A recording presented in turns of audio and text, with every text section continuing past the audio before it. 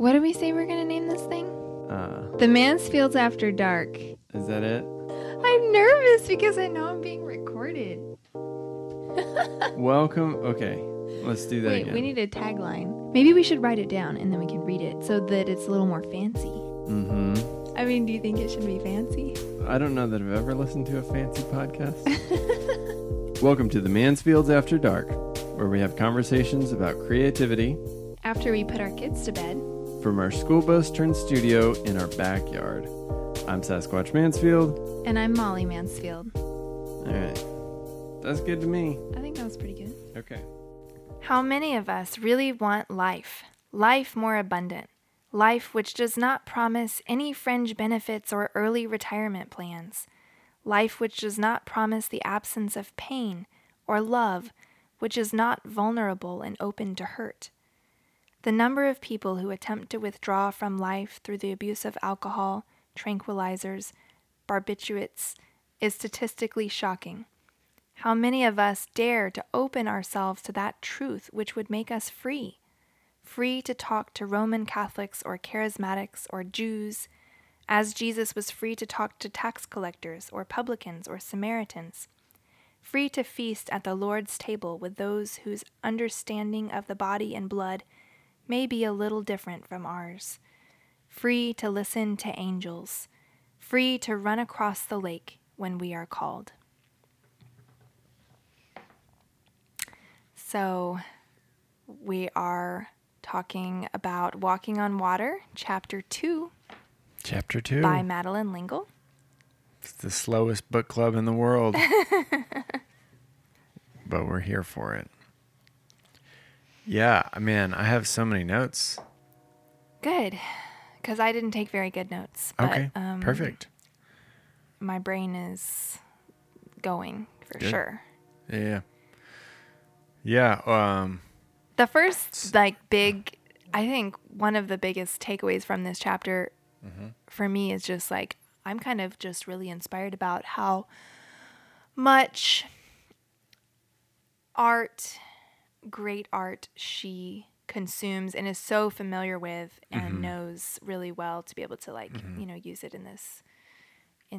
reference it in this book. right. In this chapter, she talks about a lot of different works and different types of work. And I'm just like, man, I don't know a lot of these and I want to look them up. Yeah.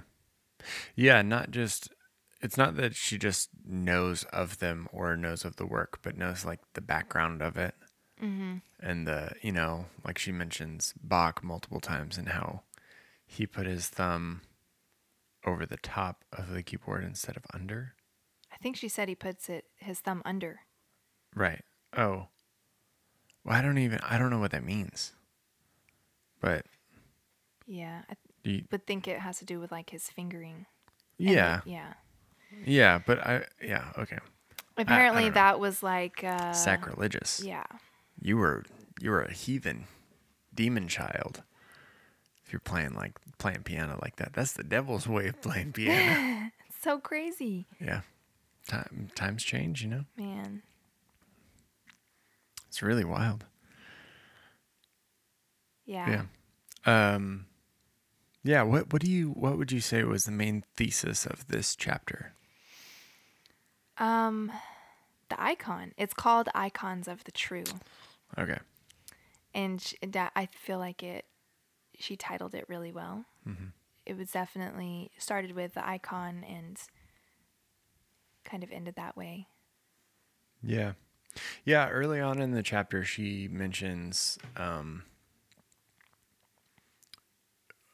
she's just kind of reflecting on how we don't have headstones of 5 children lost to scarlet fever or whatever.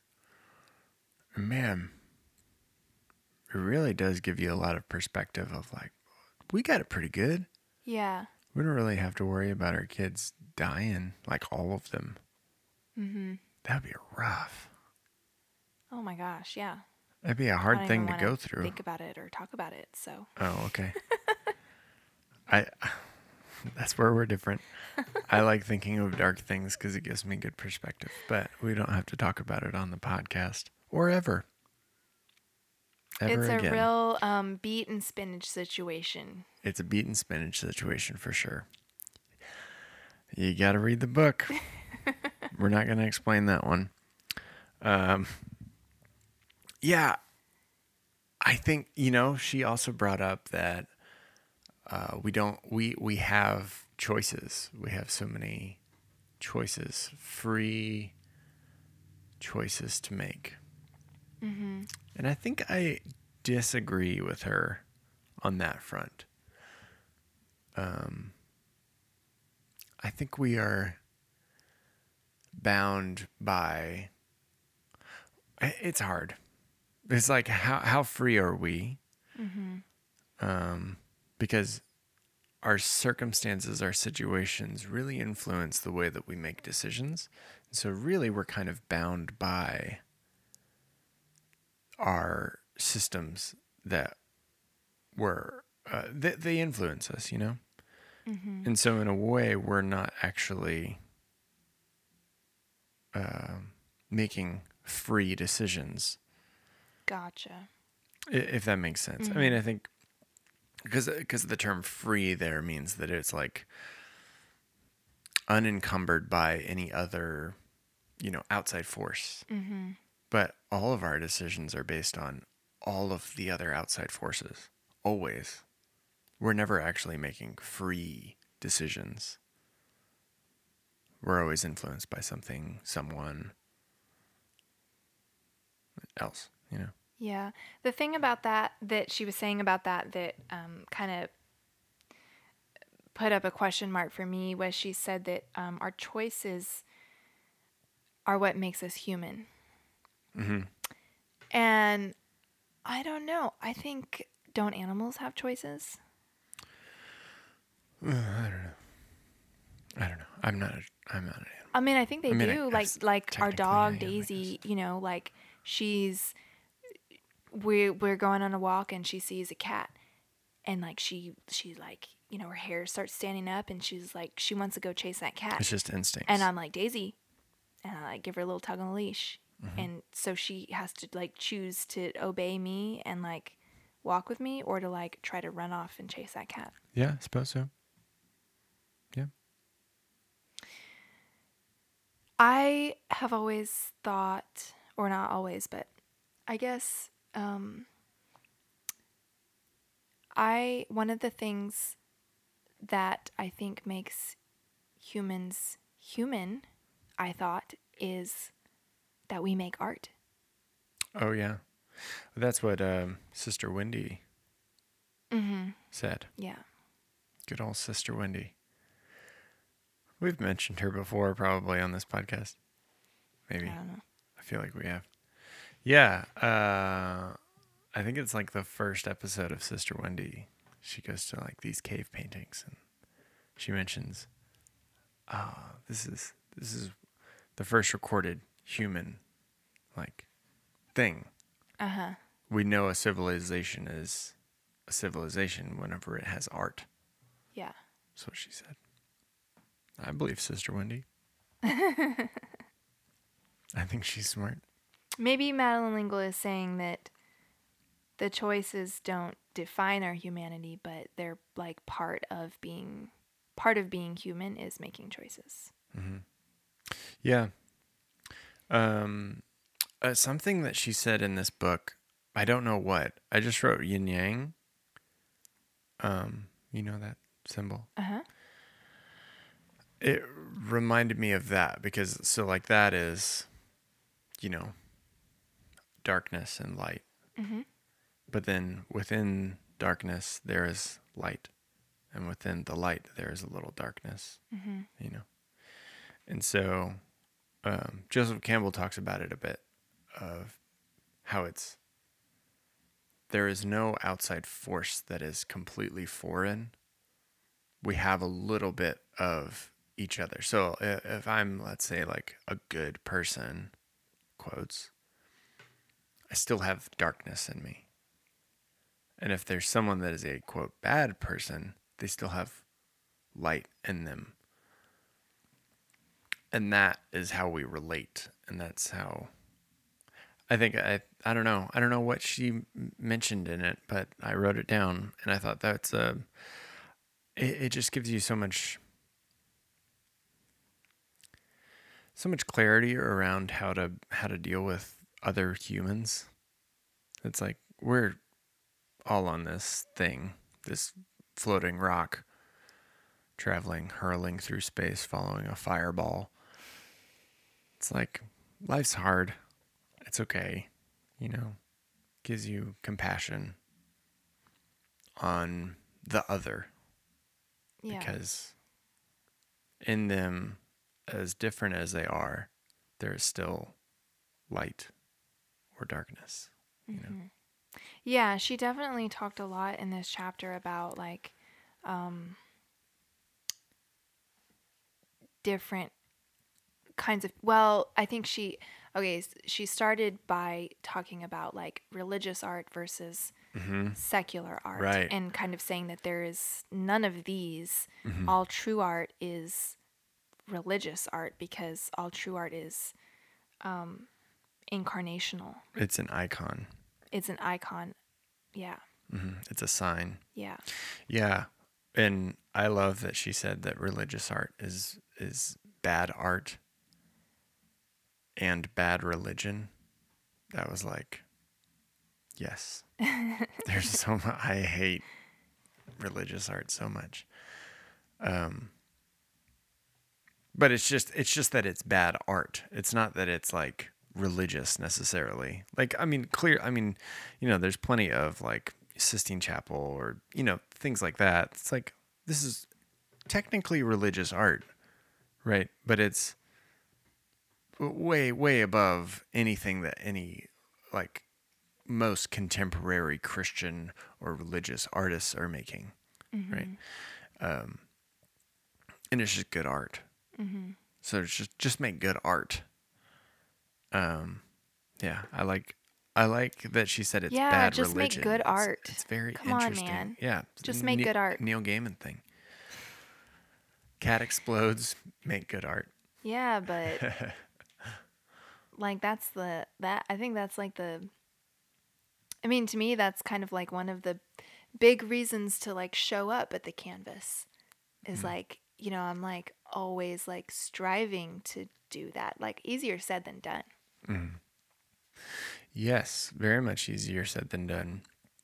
I do like that the all good or great art is a sign. It's like a mirror. It's a reflection, you know. It's pointing towards something or reflecting something back. And we've talked about this before. We have a mutual friend. Most of our friends now are mutual after 13 years of marriage.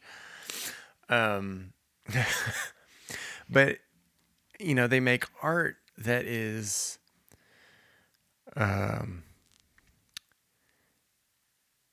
it really just like says something back to the culture that culture wants to hear.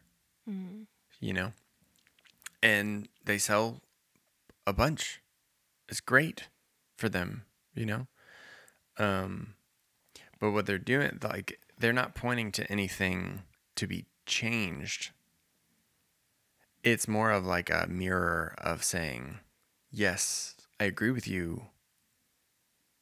It's kind of an echo chamber a little bit, and nothing wrong with that. I think that is art is a good way for us to look at, like, in history, we can look at this art and see what it was like in that culture and that history, because a lot of art reflects culture.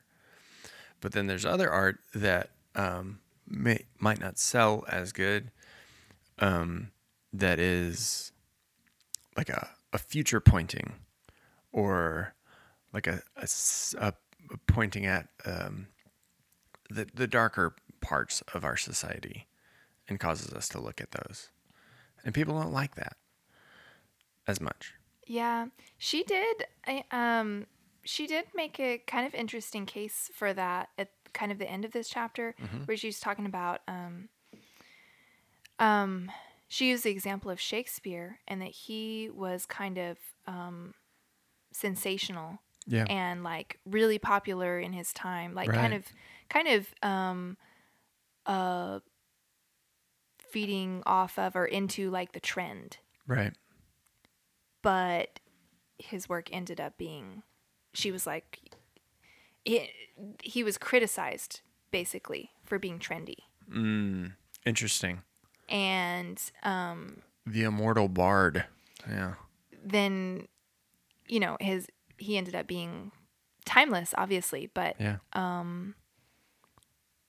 yeah, she was kind of making a defense for that trendy work or that work that is so popular, because it gets to a lot of people.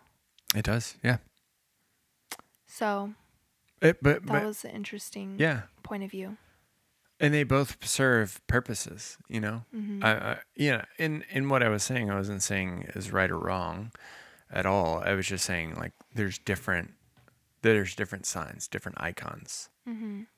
There's the future pointing or the you know, you guys need to look at this kind of thing, and then there's the echo chamber of it, which both are fine. Yeah. Yeah. She said, God is no respecter of persons. He gives talent freely. And I thought of like some of my favorite authors. Like I love, he wrote Fight Club, Chuck Palahniuk. I think he's a brilliant writer. Cormac McCarthy, I love his writing. Brilliant writer. They're dark. They're really dark. And people don't understand it. Like they don't understand how I can enjoy such darkness. But there's craft in it. There's so much talent behind all of that. And I guess it's like, you know, it's not for everybody, obviously, but I respect what they are able to do so much that I can like look past some of the like, well, in a way that they're kind of holding up the dark mirror. You know what I mean? They're showing like the darkest parts of humanity in their books. And people don't like to look at the dark parts of humanity. They would rather read something, you know, Jane Eyre or whatever. Oh, that's pretty dark, babe. Jane Eyre? Yeah. Oh, okay. Haven't read it. I just figured it was good. Airy. That's what I figured. I just picked that because it sounded airy. God. No, it's not light and airy. Okay. Well. Slap me. What were you saying? I was saying that God is no respecter of persons. Yes. Yeah. I had a thought, but okay. my mind is kind of going blank. Oh, no. But it'll come back. Yeah, sure. Okay. Living Mysteries. Do you remember this thing? Uh-huh. I wrote down Living Mystery, and that's it. But I remember that was the part where she was talking about not forgetting about having all the answers. And when you have all the answers, then you start forgetting the questions. Widow's Mite and Bach were the references that she had. So the widow's mite, you remember this story? So the widow is giving money to, there's like an offering yeah, or something. like and like, you know, a rich person puts in some money out of his excess. Some shekels. And the widow puts in a single mite, and it's significantly less than the amount that the rich person put in. But Jesus looked at her and said that she put in more than he did because he was giving out of his excess and she was giving everything that she had. So that's a living mystery. did you bring this up if you don't remember it? I figured you would. She was saying that neither of these things, she was making kind of a case for God, for the existence of God. Mm-hmm. And so she was saying that neither of these things can exist without God. Mm-hmm. Sure. Things that don't make sense without God. Right. Bach is one of them. The Yeah. widow's mite is another Right. example. Yeah. Yeah. Well, and there's so many others. But yeah. Interesting. It's an interesting idea. Okay, what do you think it means that all true art is incarnational? Well, let's define incarnation. Yeah, I just wanted to Oh, and she left. And I she's wanted back. to get the dictionary. It's her phone, guys. It's not a dictionary at all. Incarnational means in the flesh. Incarnation, a person who embodies in the flesh a deity, spirit, or abstract quality. The incarnation in Christian theology, the embodiment of God in the Son, the embodiment of God the Son in human flesh as Jesus Christ. I mean, that's what she's talking about. Sure. So all true art is incarnational. It embodies God. Okay. Which is true. I mean, we're just creating from the great creator, right? Like, we don't actually create anything. We're sub-creators. Mm-hmm. Yeah, we create Out of creation. Creation. Right. He created out of nothing. Right. Ex nihilo is Latin. Out of nothing. And so our art is all true art. Is this what she says? Mm-hmm. Is incarnational, meaning that it embodies God. It is that force, that energy that we receive. Mm-hmm. That's being put out there. It affirms meaning and Mm-hmm. Sure. is an icon. When she talked about the icon, that was interesting. She was saying that it's more than just a sign saying, like, this is the way to Athens. It's more than just pointing the way to something, but you Sure. see, Yeah, you see a picture the sign is of not Mary's Athens. tenderness. Sure. And the vulnerable baby Jesus. Mm-hmm. So you pick up more in the icon than you do Sweet in baby just a Jesus. sign. Yeah. Yeah, I think to that end, I actually have a note in here that ties into this incarnational idea that goes back to like Cormac and Chuck Palahniuk. Is like, when I read their books, like I see God in it. You know what I mean? Which then reminds me of Me Without You song. It's like, and everywhere we look, Yeah. Allah, Allah, Allah. And everyone we meet, Allah. Mm-hmm. And that's totally it. That's what I'm able to read these really, really dark novels and see God in them. Mm-hmm. That's a living mystery, Yeah. But this is what I was going to say earlier. She talked about that, like, how can we define what art is or what religious art is? Mm-hmm. And, like, to even think that we could do that is presumptuous, because it's so subjective. Like, Mm-hmm. like, what is religious art for you? Like, what has meaning to you and what points you to light and points you to God might be very different or even repulsive to somebody else. Sure. Yes. And what draws them to God might not do that for you. Oh yeah. I mean, I think that's such a mature way to look at it. Like, and she was even referencing like those like blonde hair, blue eyed Jesus paintings. Yeah. She's like, I hate them. Yeah. And I do too. But there are people that love them so much. Apparently. Apparently. Or I don't know. I don't understand it. And it's hard for me to like say that can be good art, but I don't know. I guess it but can if be. if it is incarnational for them, Sure. then it would be good art Which like in their life, you know. just shows the diversity of creation and diversity of culture and all that stuff. The beauty of it all. The yeah. There was I just wrote Don't Stop or We'll Die.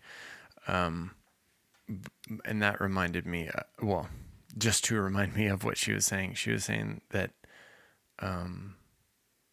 she like wrote for like 10 years without making much money at all or something like that. With just only rejection in that, or only sounds like rejection. Yeah. she made it sound like she only received rejection in that decade. Yeah, but then she was saying like, and you and I both have this where it's like, if I'm not creating, if you're not painting, if I'm not doing photography, videography, or writing, or any of the other things, whatever, like I will die inside. Mm-hmm. And I have definitely died before, Yeah. And it's good to be alive. Mm-hmm. So I'll never die again. No matter how much money we don't make. I really liked how she talked about the art needing to be seen, because I've really thought about this and like felt this the conversation. A child that this just comes so naturally. This is like naturally a part of creativity. When children create something, when they make something, when they draw a picture, they immediately like show it. Yep. They're like, Mom, look at this. Look what I made. Yep. It's our house. And I mean, I feel that too. Like I don't understand Emily Dickinson, who like hoarded her poems in a closet. There's some trauma there, I'm sure. I mean, I've tried to like understand like what this drive is to like want to share the painting, but she talks about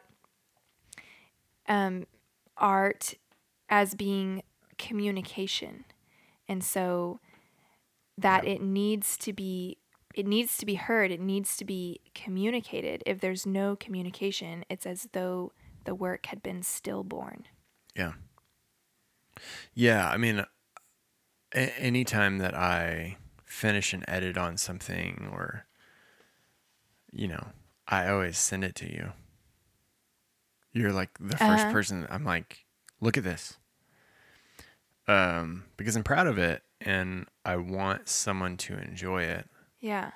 And then it kind of, once it's out there, and like once the viewer or listener or reader or whatever is taking it in, like they're playing a role in this piece, and it becomes like there's a collaboration that happens. There's a conversation that happens. Yeah, but it also functions in a way from me letting it go too. Totally. Like maybe that's what Dickinson was doing, was she never wanted to let any of it go. She wanted to keep it for herself, Maybe it was just selfish. But yeah, I mean the idea of keeping it to yourself is like, I don't know if this will come again. It's like this scarcity mindset. Maybe. Oh, right? Could be. This is all speculative, but for me, I have to let this go as soon as possible. That's why, like, I don't sit on projects. If I edit something, I want it out there in the world. If I get film scans back, I want it out there in the, like, I just need to get rid of it and put it out in the world so that I can create more. Yeah, I relate to that. Move on to the next thing. Yep. And the next project is always that the one's most done. exciting. Yes, for sure. Yeah. Yeah. Yeah, an artist is not a consumer. Mm-hmm. They are a nurturer. Okay, I'll just read that Nourisher. quote. That was Yeah. really good. For an artist is not a consumer, as our commercials urge us to be. An artist is a nourisher and a creator who knows that during the act of creation there is collaboration. We do not create alone. Yeah, it's that's why patrons are so important to the artist. Mm-hmm. Because they're not just, and I think this is a good thing for artists to keep in their mind. A lot of times we think of our patrons as, I don't know, as a transaction or something like that. But it's not that. It is, they are partnering with you on the art. Mm-hmm. And that's such a, it can be like a buzzwordy thing to say on your Patreon, come partner with me or whatever.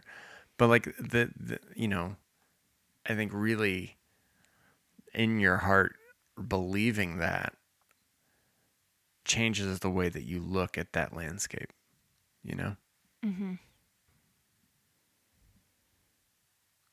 Well, looks like you don't have anything else to say. And we can be done here. Yeah. Perfect. Okay. Bye.